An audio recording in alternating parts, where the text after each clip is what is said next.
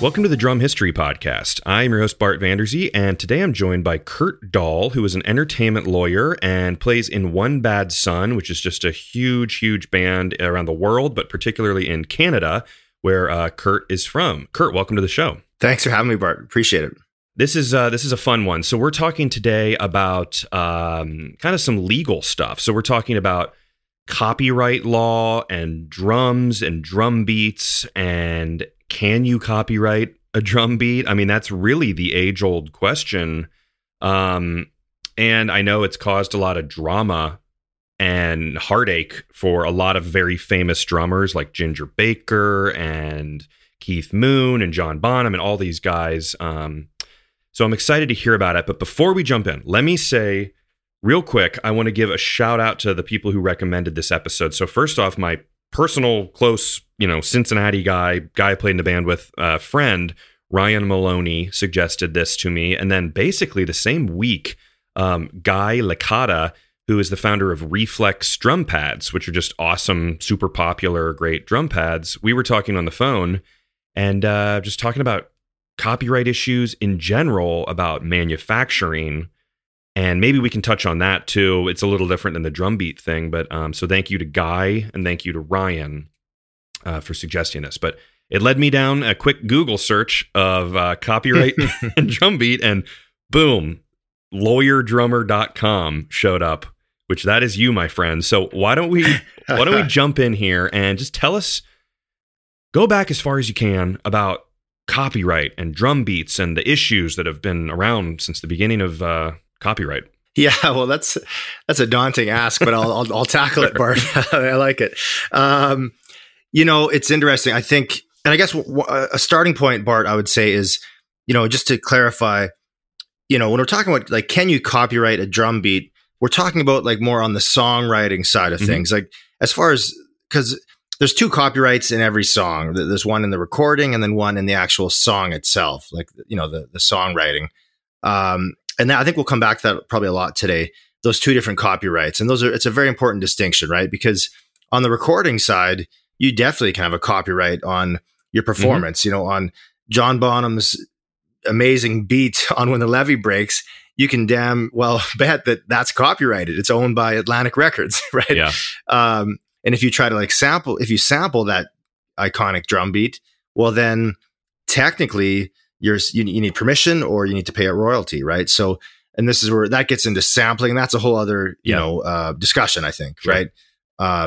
Sampling and recording, that's different. And that's where, amazing records like Paul's Boutique by the Beastie Boys, they had so many samples on there that were not authorized. And then basically Paul's Boutique could not be recorded today it'd be too much legwork and too many licenses to ever become profitable. Yeah. But, so that's on the recording side. Now, what we're really talking about is drumming songwriting. Could I, as a drummer, go lay down a beat, the Levee Breaks drum beat on a new song that my band was recording and get away with it? And from my research, I mean, technically the answer is yes. You can't really, Bonham or his estate can't really say, hey, that's his drum beat, you can't go steal that. But I think so if I did go and play that exact drum beat on some other music, some other guitar riffs, whatever, I mean, people would call me a hack, and a thief. But, I think what I've found is that I don't think his estate could sue me and say, hey, you're infringing his copyright. And I guess the real reason for that, Bart, is, technically a lot of times in the eyes of the law, drumming is not songwriting.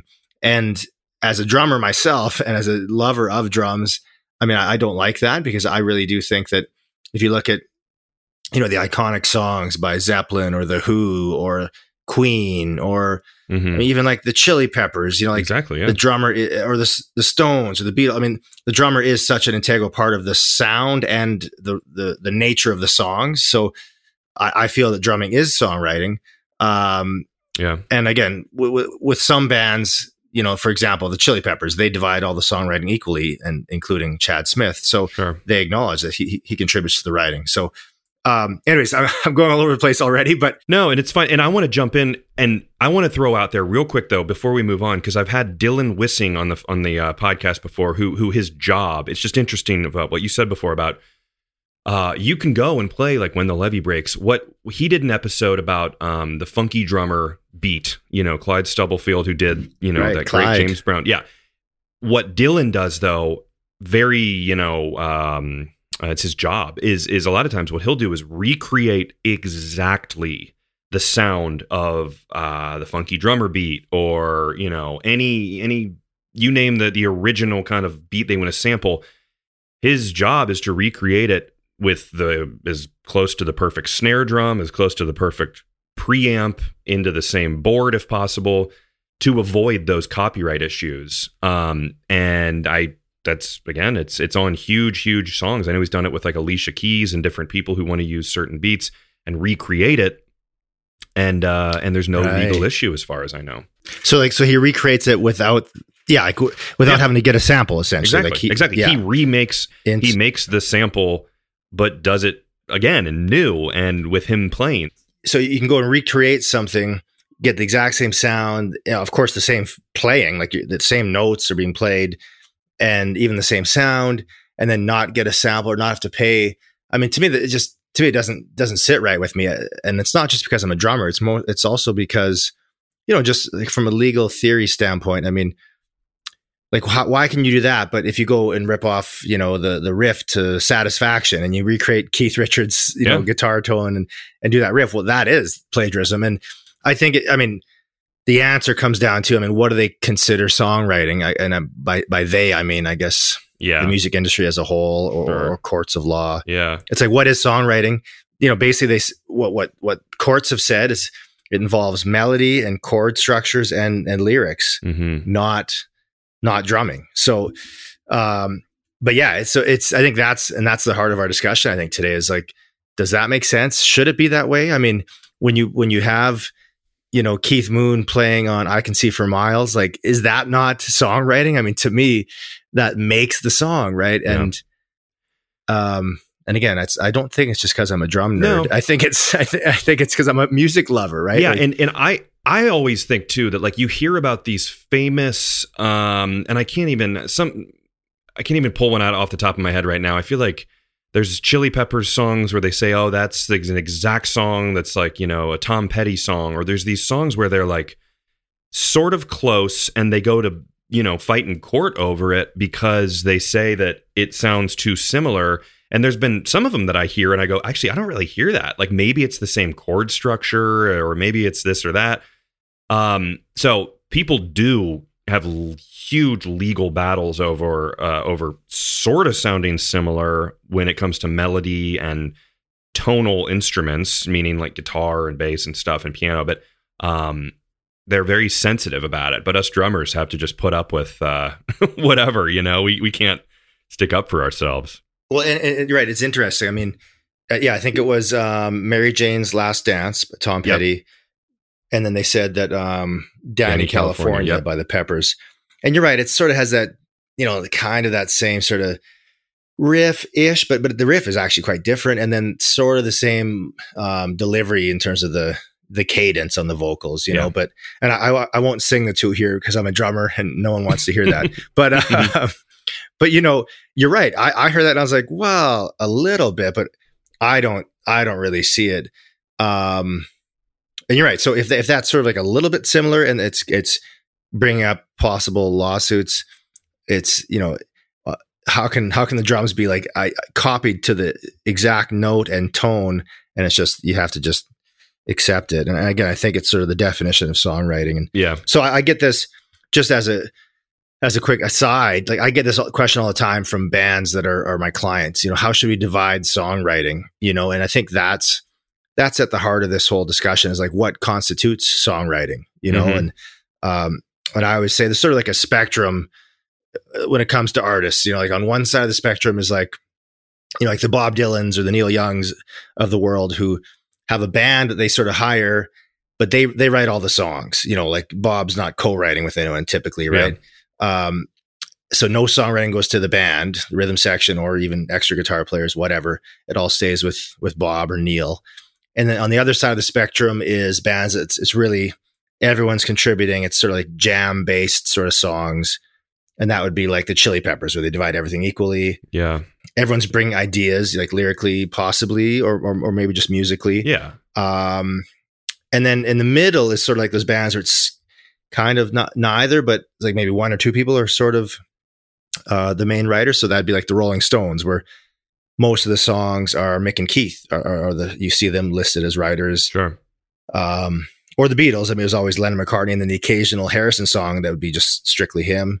Yeah. And so I typically say all bands and fall somewhere on that spectrum, and you just sort of got to find out where you sit as a band. Yeah, that's also like what we're talking about. This, for this like this scenario right now is also kind of like an internal struggle for copyright versus external is like someone else using a beat that sounds kind of like you. I mean, but it's like it raises the question of like, well, you can't copyright like the 2/4 money beat like Billie Jean, you like, it's just such an interesting thing. It's like, well, then there wouldn't be anything, music would stop because you can't use that beat anymore. I don't mean music would actually stop, but like you'd run out of how many variations can you do? It's like you kind of need to be able to use those, and then you can't really pick and choose and go, oh, okay, well, you can use this beat, but you can't use that beat because it's a little more creative. Like, let's say Come Together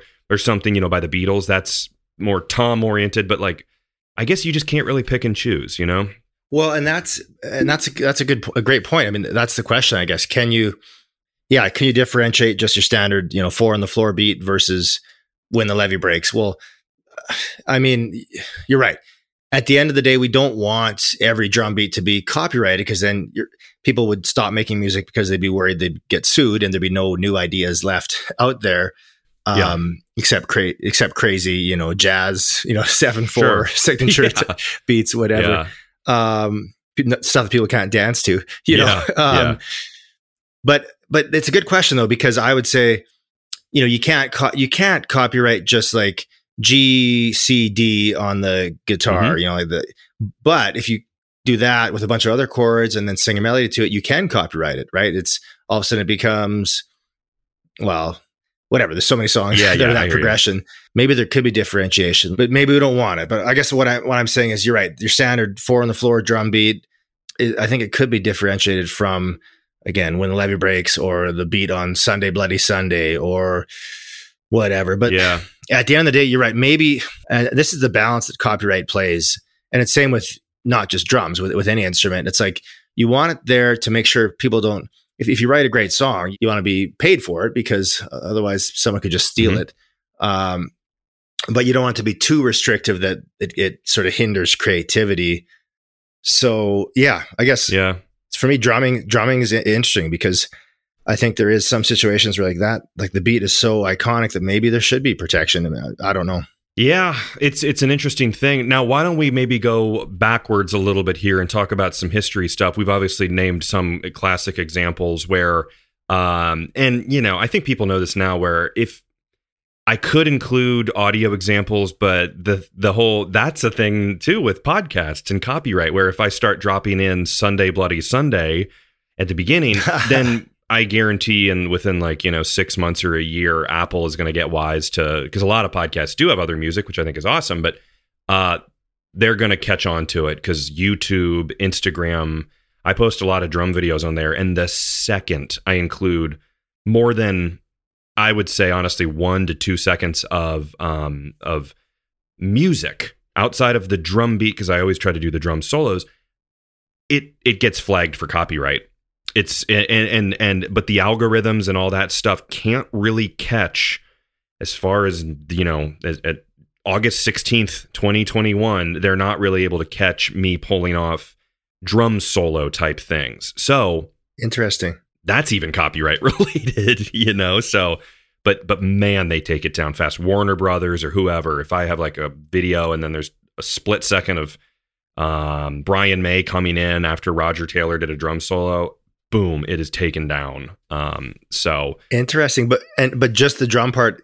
If it was just the drum part, it would stay up. Yeah, I mean it's typically a drum solo because there's not too many videos of a famous drummer playing just his drum beat. But yeah, like but I'm telling you, like, I mean, even like I remember I posted like an Iron Butterfly video and the drummer was playing, and I think I just had it was like a crash hit, and it was like bah, and I left it in because I was like, they're not going to catch that one note, and it got taken down like instantly.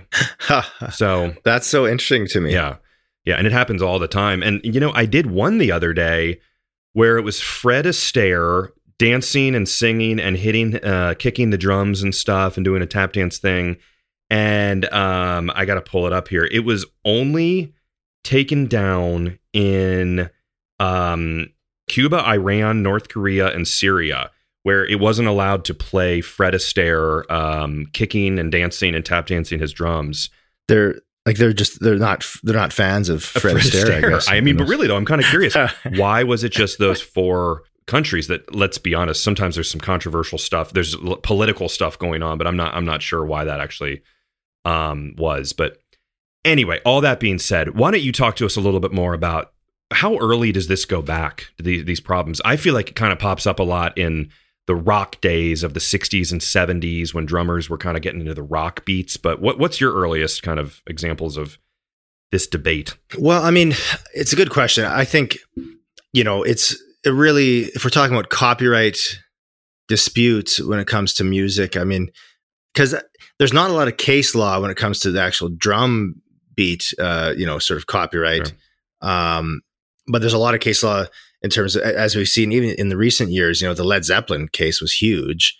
But that's just plagiarism in general, right? Mm-hmm. That's not, and again, I should say plagiarism is a bit different than what we're talking about to some extent. But again, I guess what we're saying is if I laid down the, When the Levee Breaks beat on a new song that I'm recording, could I be sued for plagiarism? I mean, the answer is no, but I guess we are talking about plagiarism to some extent, right? Yeah, but I think also we should point out that like in the court of public opinion, you would be probably seen as being like, what the hell is this guy doing? Yeah, exactly. So exactly. Same tempo, same huge drum sound. You'd be kind of like, and there's a band Greta Van Fleet who's awesome, but they sound a lot like Zeppelin, and I think that is a thing where it's like, well, it hurts you to, and I think they're really cool, but it does hurt you a little bit to sound exactly like something in just people's opinions, which isn't legal, but it's a thing. Yeah, well, actually, and Greta's a great example of,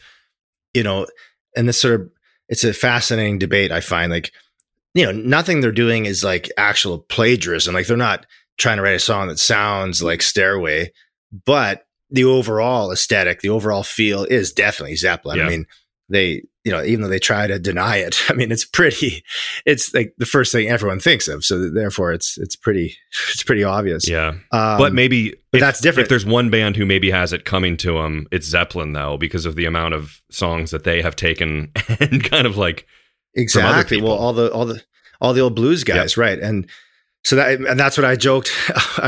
One of my website articles was someone commented like, they're not suing Greta Van Fleet because they've already done it so many times themselves, right? And that was sort of part of this relates, I guess, to everything we're talking about. I mean, that was part of the history of blues, was like you would be influenced by someone else. You take that sort of same song, that same theme, and then just add your twist to it, right? So the early blues guys were always borrowing stuff off someone they saw in the next town or whatever, and then you sort of make it your own. That's why there's so many songs that are so-and-so blues, and then everyone does their interpretation of it, right? That world is obviously that's a pre-copyright world where they didn't care. Copyright wasn't a thing. They were all just trying to, pass on the tradition of blues. And then we fast forward into this world we're in now. So, I mean, I guess to answer your question, I mean, in terms of copyright issues and plagiarism cases, I mean, they started happening in like the 60s, 70s, in the heyday of, what I consider like the golden era of rock and roll in many ways, 60s, 70s. And also in the golden era of the sale of recorded music, so there's a lot of money at stake. And then what I found recently is in the last 5 years, this sort of like, there has been a real ramp up in plagiarism cases that I find fascinating. I always love to write articles on these things and compare the two songs, because as a lawyer, I find it fascinating, but also as a musician, like comparing the Stairway to Heaven to, was it the Taurus song? Yeah. Like I find it so fascinating because as a player myself, like, there is sort of the argument that everything's been done and there's no original idea under the sun sort of thing. But that being said, if you rip off Stairway to Heaven, well, then it's clear you're ripping off Zeppelin. But what if they stole it from someone else, which seems to be, at least the one chord progressions seem to be very, very much in existence prior to what Page wrote, Yeah. Yeah. So anyways, I find, like, I guess what I'm getting at is the number of plagiarism cases have increased, I think, in the last several years. And part of it, I think, is because we all of a sudden have every single song in the world at our fingertips. So we can very much easily compare the two. And I think overall, there's going to be more and more of these plagiarism suits because, again, I mean, I think, maybe, I don't know, people like to look to the past for inspiration. And I think that that's going to keep happening. And with technology, you can sort of take ideas, like the Pharrell, the Robin Thicke, song Blurred Lines with the Marvin Gaye song. I mean, they admitted, like, Pharrell and Robin Thicke, and this is why they were found not guilty, but sure, this is why they lost the case, is because they admitted, like, in some interviews, that we were going for a Marvin Gaye vibe. We ripped off a Marvin Gaye song. Like, they said that a few times. And so I tell my clients, like, if you're going to, like, try to, like, rip off the aesthetic of a song, don't admit it in an interview. Yeah. No, keep it to yourself. But. Yeah. And just so people can do their own little research too. So you were talking about Taurus before. So the song Taurus by the band Spirit is, like, basically, I think a lot of people think that's where Led Zeppelin kind of got, Jimmy Page maybe got the riffs and the ideas for Stairway to Heaven. So everyone can go and kind of check that out on their own. But, so this is, like, I think it's kind of fun to do episodes like this where, yes, we're talking about drums in general, but I think really it's kind of quickly expanded into, like, music and songs and copyright. And I was watching something on, I think it was Hulu, where it was all about Who Let the Dogs Out. And I'll send you the link, actually, Kurt, because you'd love it. It was, apparently that song has, like, 20 people who are, like, adamant that they were the ones who wrote that rhythm, that who let the dogs out, who. And I mean, they have recordings, they have floppy disks of them from their, like, old MPC kind of, like, samplers in, like, the 90s. And it is, like, a really good documentary, but it's this because it's made a lot of money. And it's tons and tons of back and forth. But this topic of copyright can really tear a band apart. I mean, it can cause friends to family members to hate each other. So it's really emotional. And that kind of leads me to, I know famously Ginger Baker is kind of on the record as being very, very angry and with Sunshine of Your Love in particular about, I don't think he got any songwriting credits. I'm pretty sure, at least everyone else got more as being the singers and the guitarist and bassist. So he is not a happy guy. Well, he was kind of mean and angry in general. I love Ginger Baker, but he's kind of a character. But that didn't help anything with famous songs like that. Yeah, you're right. And I remember reading about that too. And again, that's with a band like Cream, I mean, they're the kind of band that, we talked about that spectrum earlier in terms of songwriting. And for me, like, that's a band that should have been, like, a three-way split equal, because the sound is so, like, some bands it makes sense that the sound, without one of them, it just wouldn't be the same. And I think that'd be Cream.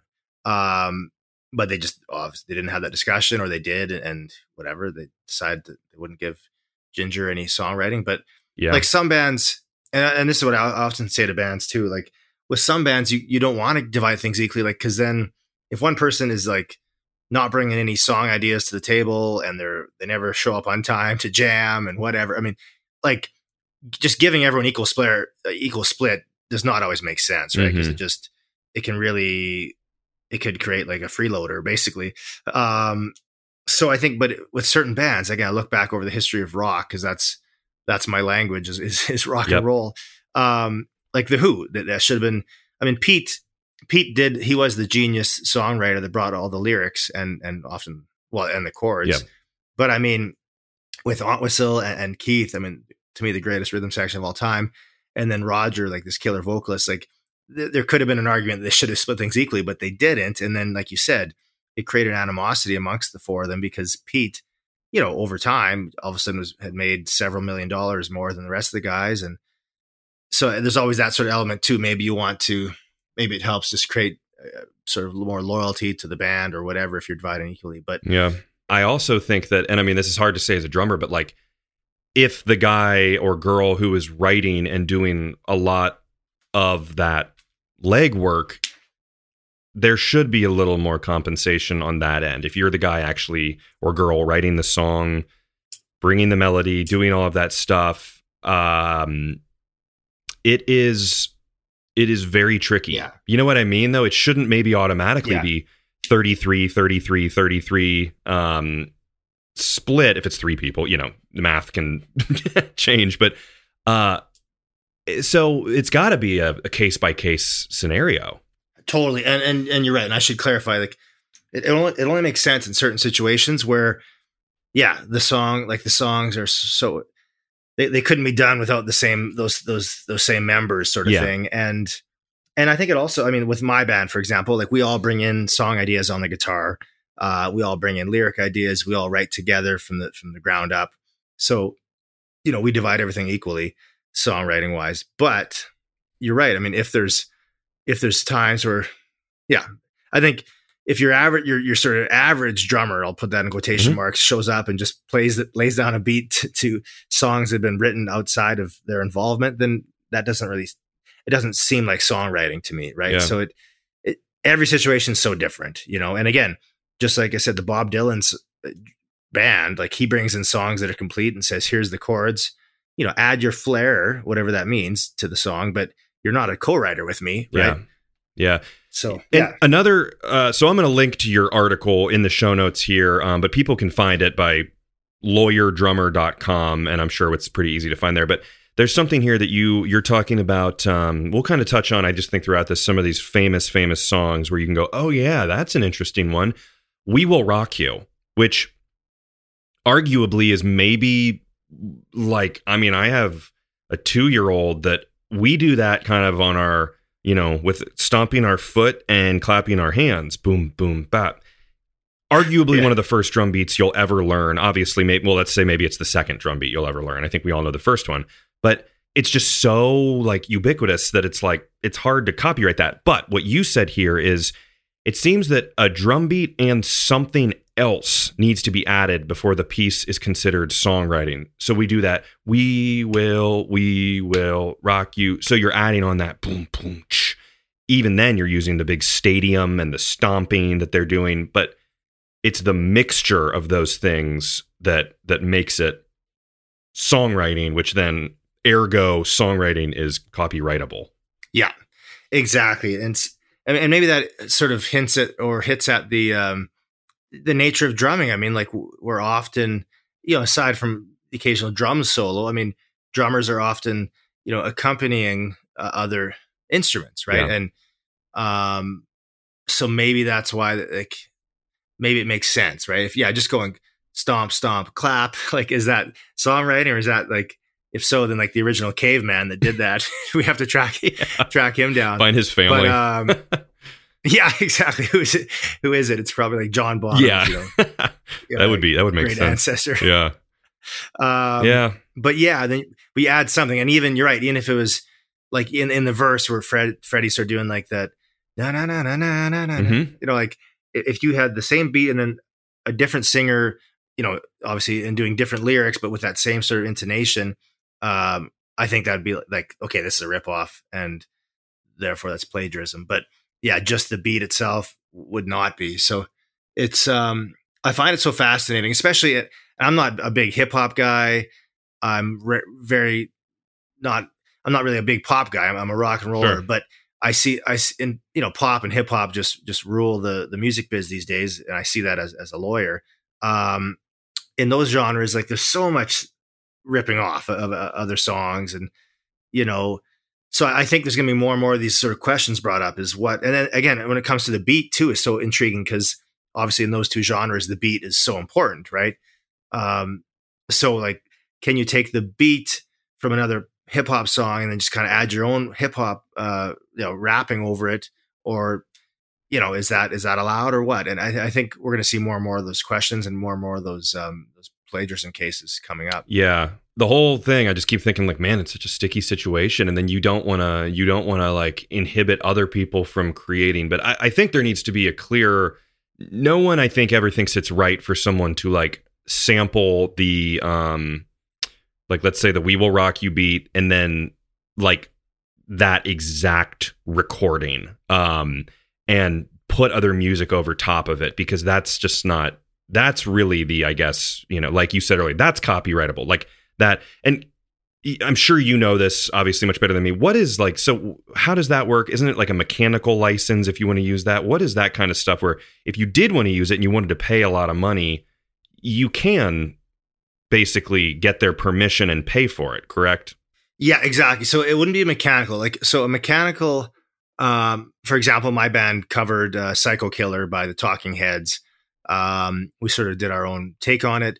We just threw it. I just thought it'd be a cool song to cover, especially with like sort of an updated view on it, like more of a hard rock view instead of like a Talking Heads view on it. So, and then it became like our most listened to song on Spotify. So we sort of did it on a whim. But so for that, for example, see that's where we got a mechanical license. So you just have to go through the processes to get a mechanical license, which basically means that when we sell that cover song on iTunes, let's say we sell it for 99 cents, 9 cents goes to the writers of it, which is the Talking Heads. So David Byrne and Tina, the three main writers from Talking Heads. So that's mechanical. But as far as a sample, I mean, if you're actually sampling a song, so I had this other client release a song that had a sample of this sort of obscure Paul Simon song, which is cool because I'm a huge Paul Simon fan. And so it was kind of cool. The client's like, I've got the song. I want to sample this little loop from Paul Simon. How do I do it? And so I'd reached out to Paul Simon's like publishing company, and it's called like Paul Simon Publishing in New York City. And I got a hold of the lady, and she's like, hey, she's like super friendly. And she's like, yeah. And I was like chatting with her. I was like, do you know Paul? She's like, yeah, he comes in every couple of weeks he lives nearby, and he comes in and like asks what's happening with his catalog and stuff, which I thought was just pretty badass that, she actually knew Paul. Yeah.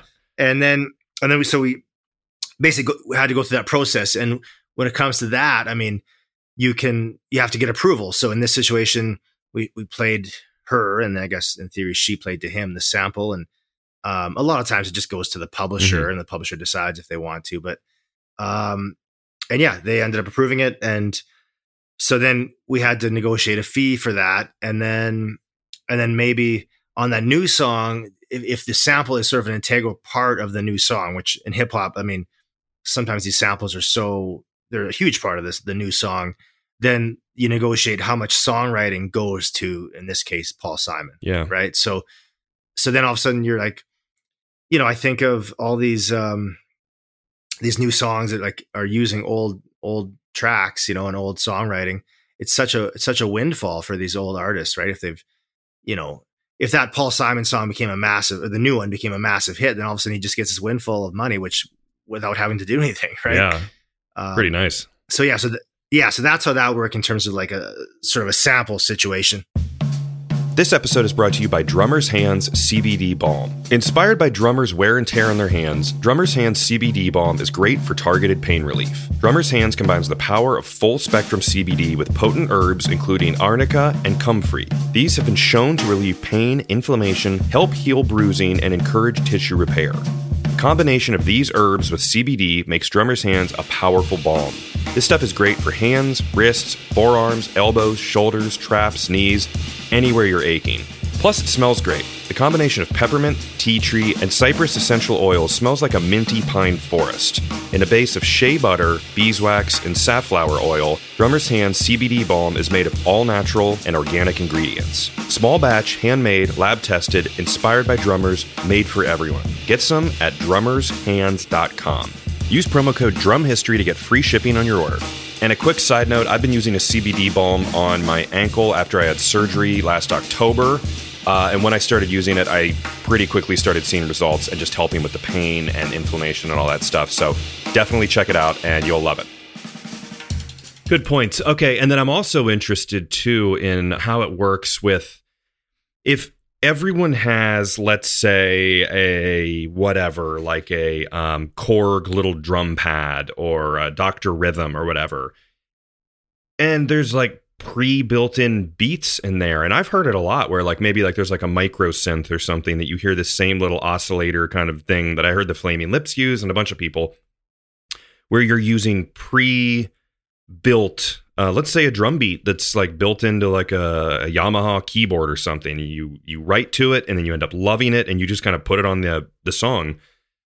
Anyone else could use that exact same beat because it comes built into a brand name, a major brand named piece of equipment, synth tones, bass, whatever. That's just kind of an interesting thing too, of like, if you don't change it or modify it, then anyone can use your same, like if you use an arpeggiator or something, it's like, well, that, I guess, right? You can't copyright anything like that. Yeah. And that's a great question. Like in theory, and I see this happen too with, so I've got clients of mine that like sell beats online, and I always have to be clear when I'm saying beats, because as a drummer, when I say beat, I'm talking drum beat. But when I'm talking with hip hop, they call, the beat, they call the whole music, right? Like the loop or whatever. There's a drum beat, but exactly. There's a drum beat, but there's also like keys and could be guitars and bass guitar, whatever. That whole thing is called the beat. I always have to just clarify that because, when we're talking to fellow drummers, a beat means something different than hip hop. So anyways, they sell beats, hip hop beats. And so I asked the same thing. I'm like, so you could in theory sell the same beat, the underlying music, to like 1,000 different hip hop rappers. And then we'd have 1,000 different songs with the same music, but different vocals. And it's kind of analogous to what you're talking about with the, like they said, like the music making apparatus, whatever it is. So with these beat companies, a lot of times you can buy the non-exclusive beat or the exclusive beat. And if you buy non-exclusive, then it's cheaper, of course. And then, but some other rapper could have the same music, and then it kind of makes you look not as cool if someone else, especially if your song becomes a hit, and then all of a sudden, there's another song with that same music. So, and then you buy the exclusive beat, and then no one else can use it, and they take it down from the site, in theory, once you've bought it. Yeah. So, but that doesn't answer your question, which is, I find fascinating. Like, and I'm sure there's been examples over the history of hip hop of people that have like taken some sort of like toy, essentially. Like I'm looking at one right now in front of me. I've got this Kawasaki drum making machine in front of me that my kids play with. Yeah. And it actually makes some cool beats. Totally. Like, I actually like it. Yeah. That's a great point of like, or a organ that has like an old, drum beat that you would play in church or whatever. Like you can hit play on that and boop, bop, boop, bop, boop, bop. Makes me think of like JJ Cale, like Call Me the Breeze. And it's just, great tune. Yeah. It sounds like it's just like a kick and a snare looped coming out of like an old Hammond organ or something. So yeah, and that's like, I think in those situations it's interesting. I mean, I think you could probably, I don't think for Kawasaki, in my example, would come back and say, "Hey, that's our beat," but it's interesting. I mean, in theory, someone else could replicate it if they wanted, right? Yeah. Well, you better get to writing immediately with your toy. But it's the tone. I guess it's also like everyone in every city knows, probably in some scenario where there's a band where there's maybe a couple bands who have like the same name, where it's just a coincidence. I've seen that like growing up with a couple bands, and then like it's almost like whoever gets there first and gets biggest kind of gets the claim on whatever, maybe the song or the band, the band name. But so maybe it's kind of like you're copying song X if you're using this Kawasaki toy drum, and it's like, well, if they did it first, then you stake your claim. Yeah, and that's a great point. I always say it's sort of like first to market. We say exactly that, right? Like it's same with like certain ideas, right? Like if you've invented something, like there was other companies that came out with MP3 players before Apple came out with like the iPod, but what Apple went to market first with like the best, right? So everyone, all of a sudden, all the other MP3 players were just dead, dead to the world because, it was just, that's exactly right. It was just the best. Yeah. That was a weird period with all those MP3 players that were just kind of hard to connect, and it would it would like never quite work right. And it would hold like 10 songs and you'd like get one for like a birthday or Christmas present, and it just like never got used. Those were the days. Yeah. And they could hold like 2 albums. You had to pick your best 2 albums and just keep cycling through them. Yeah. All right. So I have a couple more questions. Kind of, they're both very different. So I'll start with one that's on topic of everything we've been talking about. How can a drummer, maybe let's assume that they have a little bit of musical ability on other, instruments. What can a drummer do to make themselves be more proactive in the songwriting process, or just more, not have to deal with these problems of, let's say you do work playing a band and there's a bunch of copyright issues, and you don't want to just be it's the age old story of like, the drummer is driving in like a Ford Taurus or something, and the singer's in a Ferrari. Not that there's anything wrong with Ford Tauruses, but of course. But just as an entertainment lawyer, what should drummers do to maybe stick up for themselves, or what can they say to say, no, I did contribute for this arrangement. Like, I don't really play. I can play other instruments, but in bands, I've never really said like I got a riff. I mean, I kind of have, but it's more like, hey, let's go to A and then C and then back to B and then do the bridge. And I would contribute like that.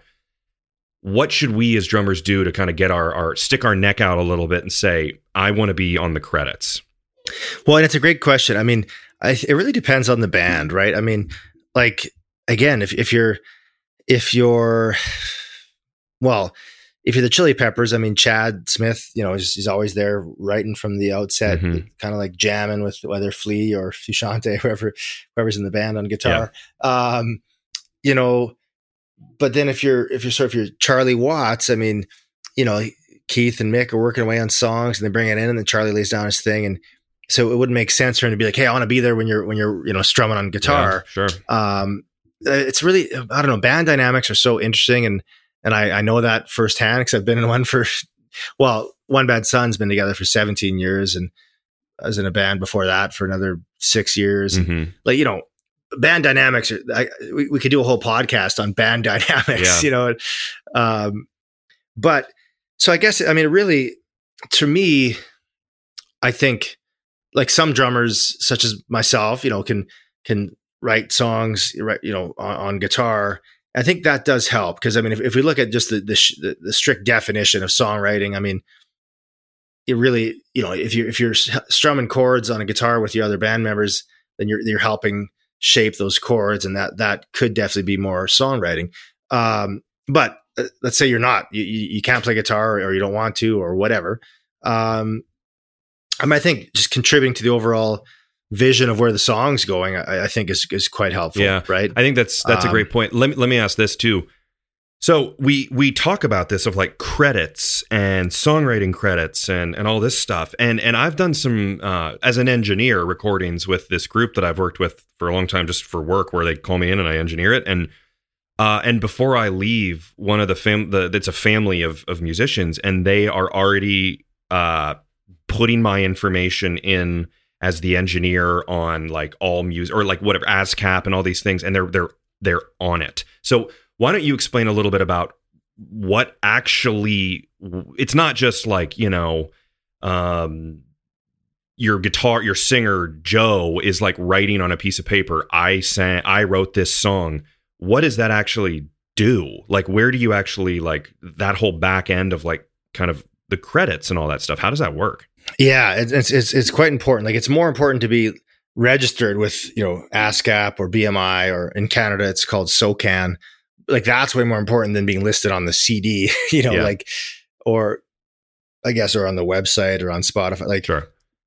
Like actual credit in terms of like outward recognition doesn't matter nearly as much as actually being registered. Right. So, So yeah, you become a member of either ASCAP or BMI in America and SOCAN in Canada, and you register the songs, right? So as a band, if you say you're at a 10-song album, you go and register all those 10 songs with the appropriate writers and then the splits. And then in theory, like every time that song gets performed anywhere, like it could be on radio, it could be in a mall, it could be in a movie, whatever. Like anytime that song is performed, you will get paid as a writer. So I feel like songwriting is, and I've said this often, like in the last few years, like to different, in interviews and on podcasts. I mean, songwriting has never been more valuable because, we talked again about the two copyrights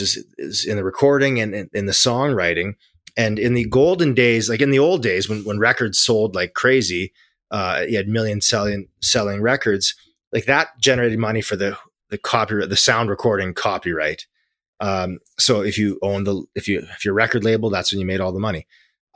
These days, records don't sell like they used to, of course, but music is being used and performed more than ever, right? So that generates money for whoever wrote the songs. So being a songwriter, like it's just never been more valuable. And I do a lot of big negotiations for big publishing deals, and that's dealing with, songwriting. Yeah. So yeah, I mean, I think it's never been a better time to be a songwriter. So as a drummer, again, if you can contribute to the songwriting and it's in a real and meaningful way, then I highly recommend it. Yeah, and maybe this is like a call to action for drummers out there who do contribute, who maybe aren't as business minded, for them to kind of maybe like look at the back end and like, maybe have a discussion with, let's say the guitarist or the singer is the one who's actually submitting for the licensing or whatever for ASCAP or BMI or wherever you are in the world, to maybe speak up and say, hey, what's the share? Like, because maybe you've been naive up until this point and you're not really on top of the actual, like, who's getting what, because it's never, I mean, maybe it is. If you need to get it out of the way. You need to have the conversation, be done with it, move on. So maybe this is, if you're listening to this and that's you, maybe this is a wake up call to kind of like be like, wait, what is this percentage? Because people who are much, much, much smarter than me, who are massive, humongous, world-renowned musicians, have had battles and legal issues that are of legend. So if they have trouble with it, then I imagine if you're like me, maybe it's like, oh, it's time to look at this. If you're in a position where you never know, a song could blow up. So get ahead of it. Yeah, I think you're so right, Bart. And like at the heart of it is just have the discussion, right? Like, and I think these are like band discussions that I always recommend be had. And it's not only bands. I mean, it also could be just co-writing with someone else that's not in your band or whatever. Yep. I mean, have these open and honest discussions, because it's like, it happens all the time where a song does start blowing up and then you try to have these discussions and you find out, actually, no, we're not giving you any songwriting because you're just the drummer, quote unquote. Yeah. And then it's like, oh, well, that wasn't my understanding. I thought that I was contributing, Yeah. And then it gets kind of messy, and I think that, I mean, just like any relationship, it's like open communication is key. If you're in a band, especially, like you got to have these discussions. Otherwise it's just going to be awkward when someday you need to have the discussions instead of doing them, voluntarily. So, it makes things, instead of making it sort of awkward, I think it actually makes it less awkward by having the discussion. Yeah, I would agree completely. I mean, you're saving yourself a whole bunch of heartache down the road. So, all right. And then what I was talking about before about having a question that was completely, kind of different than this performance-based stuff is, we've had some discussion on the podcast before about issues and things with copyright and trademark stuff, which I don't think I think sometimes people confuse copyright and trademark. So maybe we can kind of define that a little bit as well. But with brands or the lug casing on a DW kit with the turret kind of round lug, and then at the same time, Heyman drums in England were using that same round badge. And once you go across the ocean, you kind of have to have these, it's more of a patent thing, which I realize is a completely different, field of law. But we've talked about that on the show before, where there's, if you're in business and you gotta stay on top of these patents, and there's bootleggers making things. I know the Pro Logics guys, the practice pads, were talking about people bootlegging it in China and selling it on, I think, Amazon. So that whole thing of copyright and patent and trademark is a whole world in itself. Do you ever have any experience with stuff like that? Yeah, we do. Like, we do a lot of trademarks, patents, like not so much, because for patent you have to like be a patent agent. Yeah. And it's more of a science background. But I mean, there's people, I refer, like, I've got clients that do want to get a patent. I just refer them somewhere else. But yeah, I think it's really, for trademarks, that's different. Like, if you got a brand, you got to protect it, right? So go back to the Rolling Stones, because they're just a great reference band. The Stones, it's like you can bet they make millions and millions a year from the tongue and lips logo.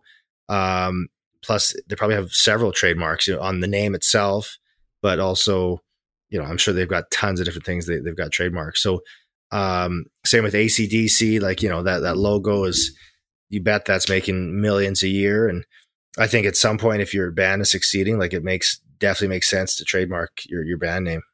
Yeah, and there you hear those stories too about like, what is it? Where, like, the Nike logo, they paid the woman who designed it like $30 or something like that. I can't remember exactly what it was, but it was something like that. Where Jesus, artists, everyone needs to just like. But I mean, to be perfectly honest, you don't think like that up front. You don't. Sometimes it's hard to think like, oh, this band is going to be, I'll do your logo, and then you pay me work for hire or whatever. I guess it's just important to really treat everything like it could be huge, and have paperwork and protect yourself, which is easier said than done sometimes on a daily basis. Yeah, I find in general, I mean, what I think a lot of people, and this goes for your US listeners as well, like, reach out to me, reach out to any entertainment lawyer that you trust with questions, right? Like, I think people they're afraid to reach out to lawyers because they're worried about getting like a big bill or something in the mail. That doesn't happen. Like, I mean, that doesn't happen with me anyways. I mean, if you got a question, shoot me an email, go to lawyerdrummer.com, shoot me a message. And like, wherever you're at in your career, it may make sense to have to get a contract, to get a co-writer agreement or a band agreement or whatever. Or maybe it doesn't. Maybe I say, don't worry about it right now. You're probably safe to not have anything. And at least you get that peace of mind, Yeah.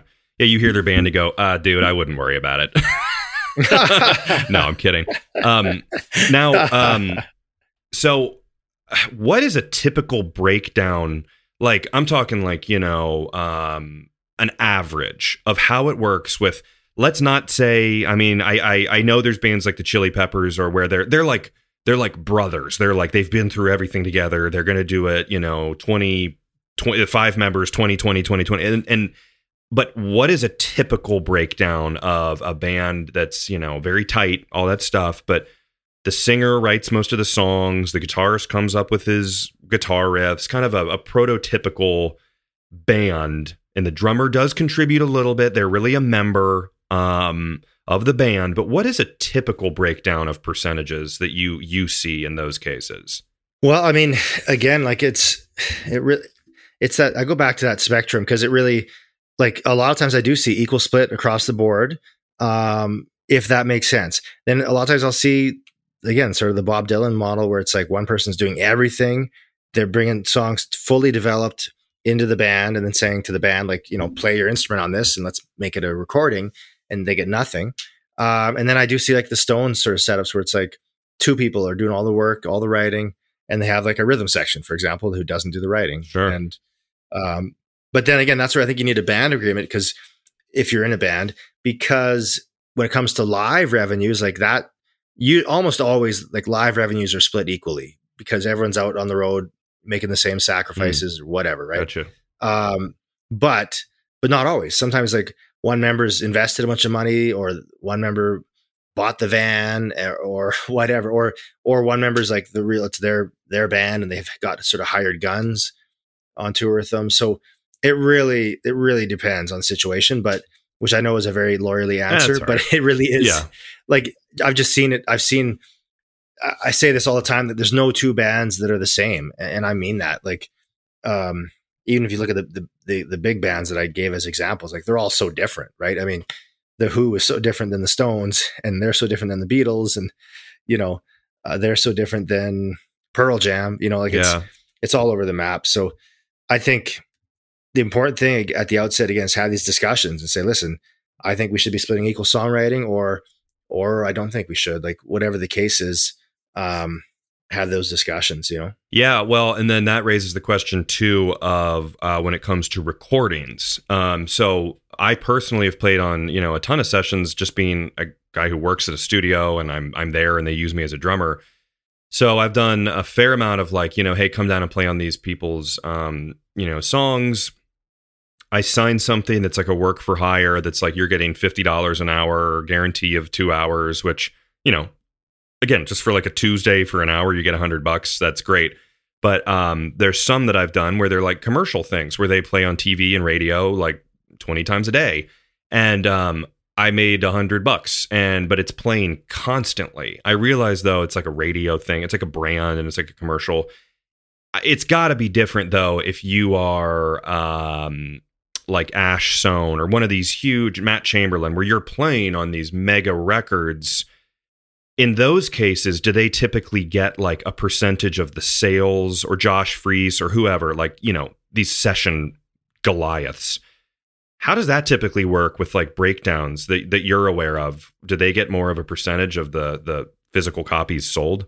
What I find in those situations, I doubt they would, almost without exception, I doubt they'd get a cut of like record sales. I mean, maybe if they were, in some situations, but I don't think that's the norm. But what they would get, and what's a really important revenue stream, even for like anyone, like you said, you're playing on stuff that's going to be in commercials, unless they try to get you to waive these rights, you should get your neighboring rights royalties. So neighboring rights, like that's a lot of times you get sound exchange revenues. So like ACTRA and BMI pay the songwriters, but neighboring rights cover the performers on a recording. So as a drummer, like if you're not the songwriter, then okay, fine, we can accept that. But you should be getting performance revenues. So from sound exchange, etc. So I would say just do some research on neighboring rights and make sure, like when you register, like Sound Exchange has set aside, like they've said that a producer is a performer, the main vocalist is a performer, but also like the side musicians are performers. So like you're entitled to those revenues. And like I've got some clients who, and they're not even like household name clients, they made like 80 grand last year on Sound Exchange revenues. Wow. So and a lot of that comes from if you get played on satellite radio, like on Sirius XM. So again, if you're doing a bunch of session work as a drummer, I think you should look into neighboring rights and see if you should get a cut of that for sure. Yeah. Well, I'm just looking at this, and again, I'm not trying to rock the boat or anything. It's just interesting because it says, without further blah blah blah blah blah, exclusively without further compensation, royalties, residuals, and are there any other payments or consideration otherwise expressed therein? And this is just something where like every musician who plays on them comes in and just, I guess that's more of a straight work for hire. You came in, you played for 2 hours. You got paid, it ends there, which I have to think is fairly common because, I mean, again, these are like, pretty cut and dry sessions. That being said, there are other sessions that happen that are, that I've never actually done one, but where they're like union and they pay differently for singers and stuff. But that's not the case with these. So maybe I need to think about my life more. And maybe in some situations they want you to waive these rights, so you're not going to get any cut of those. But I think overall, I mean, I think you should be entitled to that. Yeah. Okay. Well, I got a legal battle to fight here. Well, why don't we, this has just been awesome. The time just flew by, and this is a cool episode that is just chock full of stuff. Kurt is kind enough to maybe hang out for another couple minutes here. And Kurt, what I'd love to talk about maybe is just like talk some drum and hear about your kit and all this stuff, and maybe like what you play, and maybe you as a drummer for 10 minutes or whatever, and your gear, and we can talk about maybe some cool cases that you've worked on, or maybe some issues that have come up with real life scenarios with, obviously not Zeppelin and the Who and stuff, I'm imagining in your situation, but like, real deal, everyday musicians who are battling it. So if you're okay, Kurt, I'd love to have you stick around after this and we'll have that little bonus talk. That'd be great. Yeah, I'd love it. Cool. So if you want to hear that bonus conversation or anything else, you guys can go to drumhistorypodcast.com and click the Patreon bonus link. And once you're there, you'll see kind of, months and months of backed episodes, which are really, really cool. So Kurt, why don't you plug your band a little bit here, your website, where people can find you if they have like a legal question and might lead to a client and it might lead to the next We Will Rock You or something like that. Where can people find you? All that stuff. Yeah, honestly, the easiest is just go to lawyerdrummer.com or just on Instagram, just Lawyer Drummer. And the big thing, I think part of what's got me, some followers around the world is I'm always writing articles on, cutting edge issues in the music biz. Right. And I started doing this like a decade ago and no one cared at first. Sure. And I kept doing it for a decade. And what I realized is that like a lot of lawyers out there don't want to share this information because for whatever reason, I don't know why, maybe they don't think they should share it or whatever. I mean, to me, I had all these questions about the music biz, like, should I give my producer songwriting credits or, what constitutes songwriting, and I couldn't find the answers. So I thought, well, I better change that. So I wrote the articles, did the research, and now the articles get like, as you saw, when you searched, my site came up, which is, to me, it blows my mind because again, it started with very humble beginnings. Yeah. So anyways, I mean, I think there'll be lots of articles. Just go to the articles tab and there's probably a ton of articles that are going to apply to you, whoever is listening out there. Yeah. And I'm happy to help and shoot me a message. And people are often surprised that they message me and I get back to them. So, well, and honestly, I like looking at this article, and it's almost like when you're looking at a recipe, I always go down to the comments and see someone says, whoa, that was way too much salt. Don't put that much in. So on your site, I like going down and looking at the comments, and you're pretty much answering everyone. People are having really good questions and, just like, what about MIDI beats? What about copying this? And you're really kind of communicating with people here. So all about that community. I mean, that's how drummers roll. So I'm glad you're keeping it going on your website. Well, thanks. I appreciate it. And again, that's lawyerdrummer.com, and it's Kurt Dahl. And then what about your band? Where can people find your band? Yeah. So, I mean, One Bad Son, I mean, check us out on Spotify or YouTube. And we've, if you like rock and roll, like in the vein of, I don't know, Zeppelin or Soundgarden or whatever. I mean, like we're a hard rock band. So check it out. Yeah, cool. One Bad Son, SON. I will be listening tonight and enjoying it with. I'll have my son. He loves to listen to heavy stuff and jump around, so we'll do that. But okay, everyone. Again, check out the Patreon bonus episode. And Kurt, thank you for being here. Thanks so much, Bart. Appreciate it, man. If you like this podcast, find me on social media at Drum History, and please share, rate, and leave a review. And let me know topics that you would like to learn about in the future. Until next time, keep on learning.